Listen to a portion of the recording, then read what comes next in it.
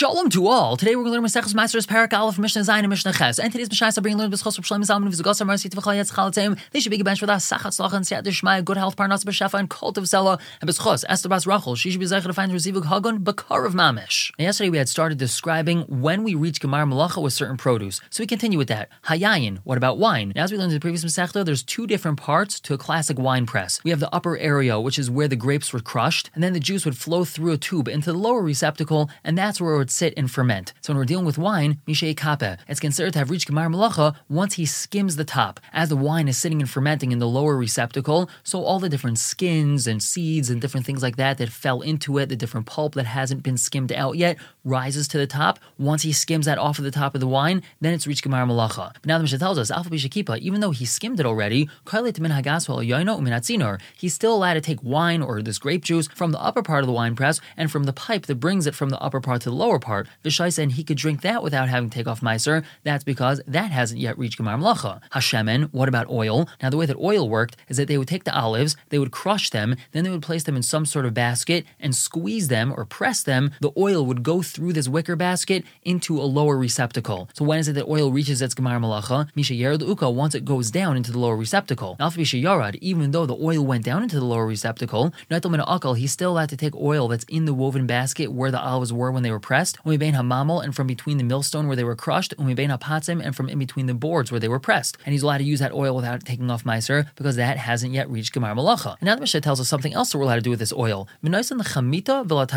He's allowed to put it on a cracker or in the serving dish. Now, as we mentioned in the introduction to yesterday's Mishnayos, if a person's going to cook with oil, that's considered Gemar Malacha, even though he just wants to use it as a snack. He has a few little things he wants to eat as a snack, and he wants to fry them in a little bit of oil, so this whole thing is just considered like a snack. It's considered arai. Since he's cooking with it, that's already considered Gemar Malacha. Over here, the Mishnah is saying he's allowed to take this oil and put it on a chamita. Chamita is a cracker. When it comes out of the oven, it's boiling hot. They would smear oil on it. That's not considered cooking the oil, so that's not considered like Gemar Malacha. And tamchoy is a serving dish. He's allowed to put oil into a serving dish, even though the food that's in the serving dish is boiling hot. It's not considered like he's cooking the oil, and therefore it's not considered like the oil has reached Gemar Malacha. However, the Mishnah tells us,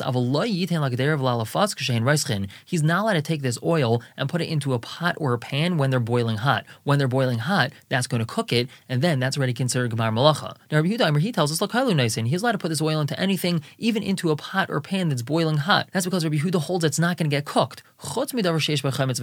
Unless we're talking about placing it into something that has chametz, vinegar, or tzir, which is fish brine, both of these will cook that which they're in much quicker. Therefore, according to Rabbi Yehuda, if this dish has chametz or tzir in it, he's not allowed to put this oil inside, because then it would be cooking it, and then it would be considered Gemar Malacha. Moving on to Mishnah Ches, the Mishnah tells us, ha'igel, when we're dealing with a fig cake. As we know, they used to take figs and press them into these cakes. When is it that it's considered Gemar Malacha? Mishiach likenu, for when he smooths it out with juice. They used to take juice and rub it on the top of these fig cakes. It would give it a nice shine. That's considered Gemar Malacha, and he's not allowed to eat from it aray anymore. Now, another halacha relevant to this,